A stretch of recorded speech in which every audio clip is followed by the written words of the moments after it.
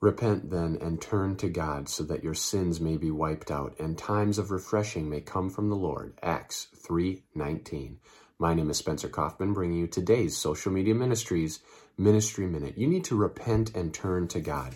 That means say you're sorry and ask for forgiveness for all of your sins. Repent and acknowledge that you have done wrong.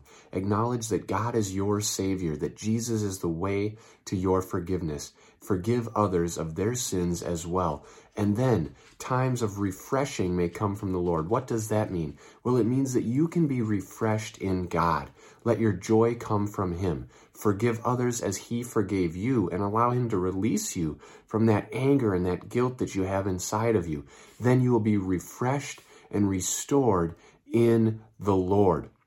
That's what this means. So repent, turn to God, forgive others, love others, and be refreshed.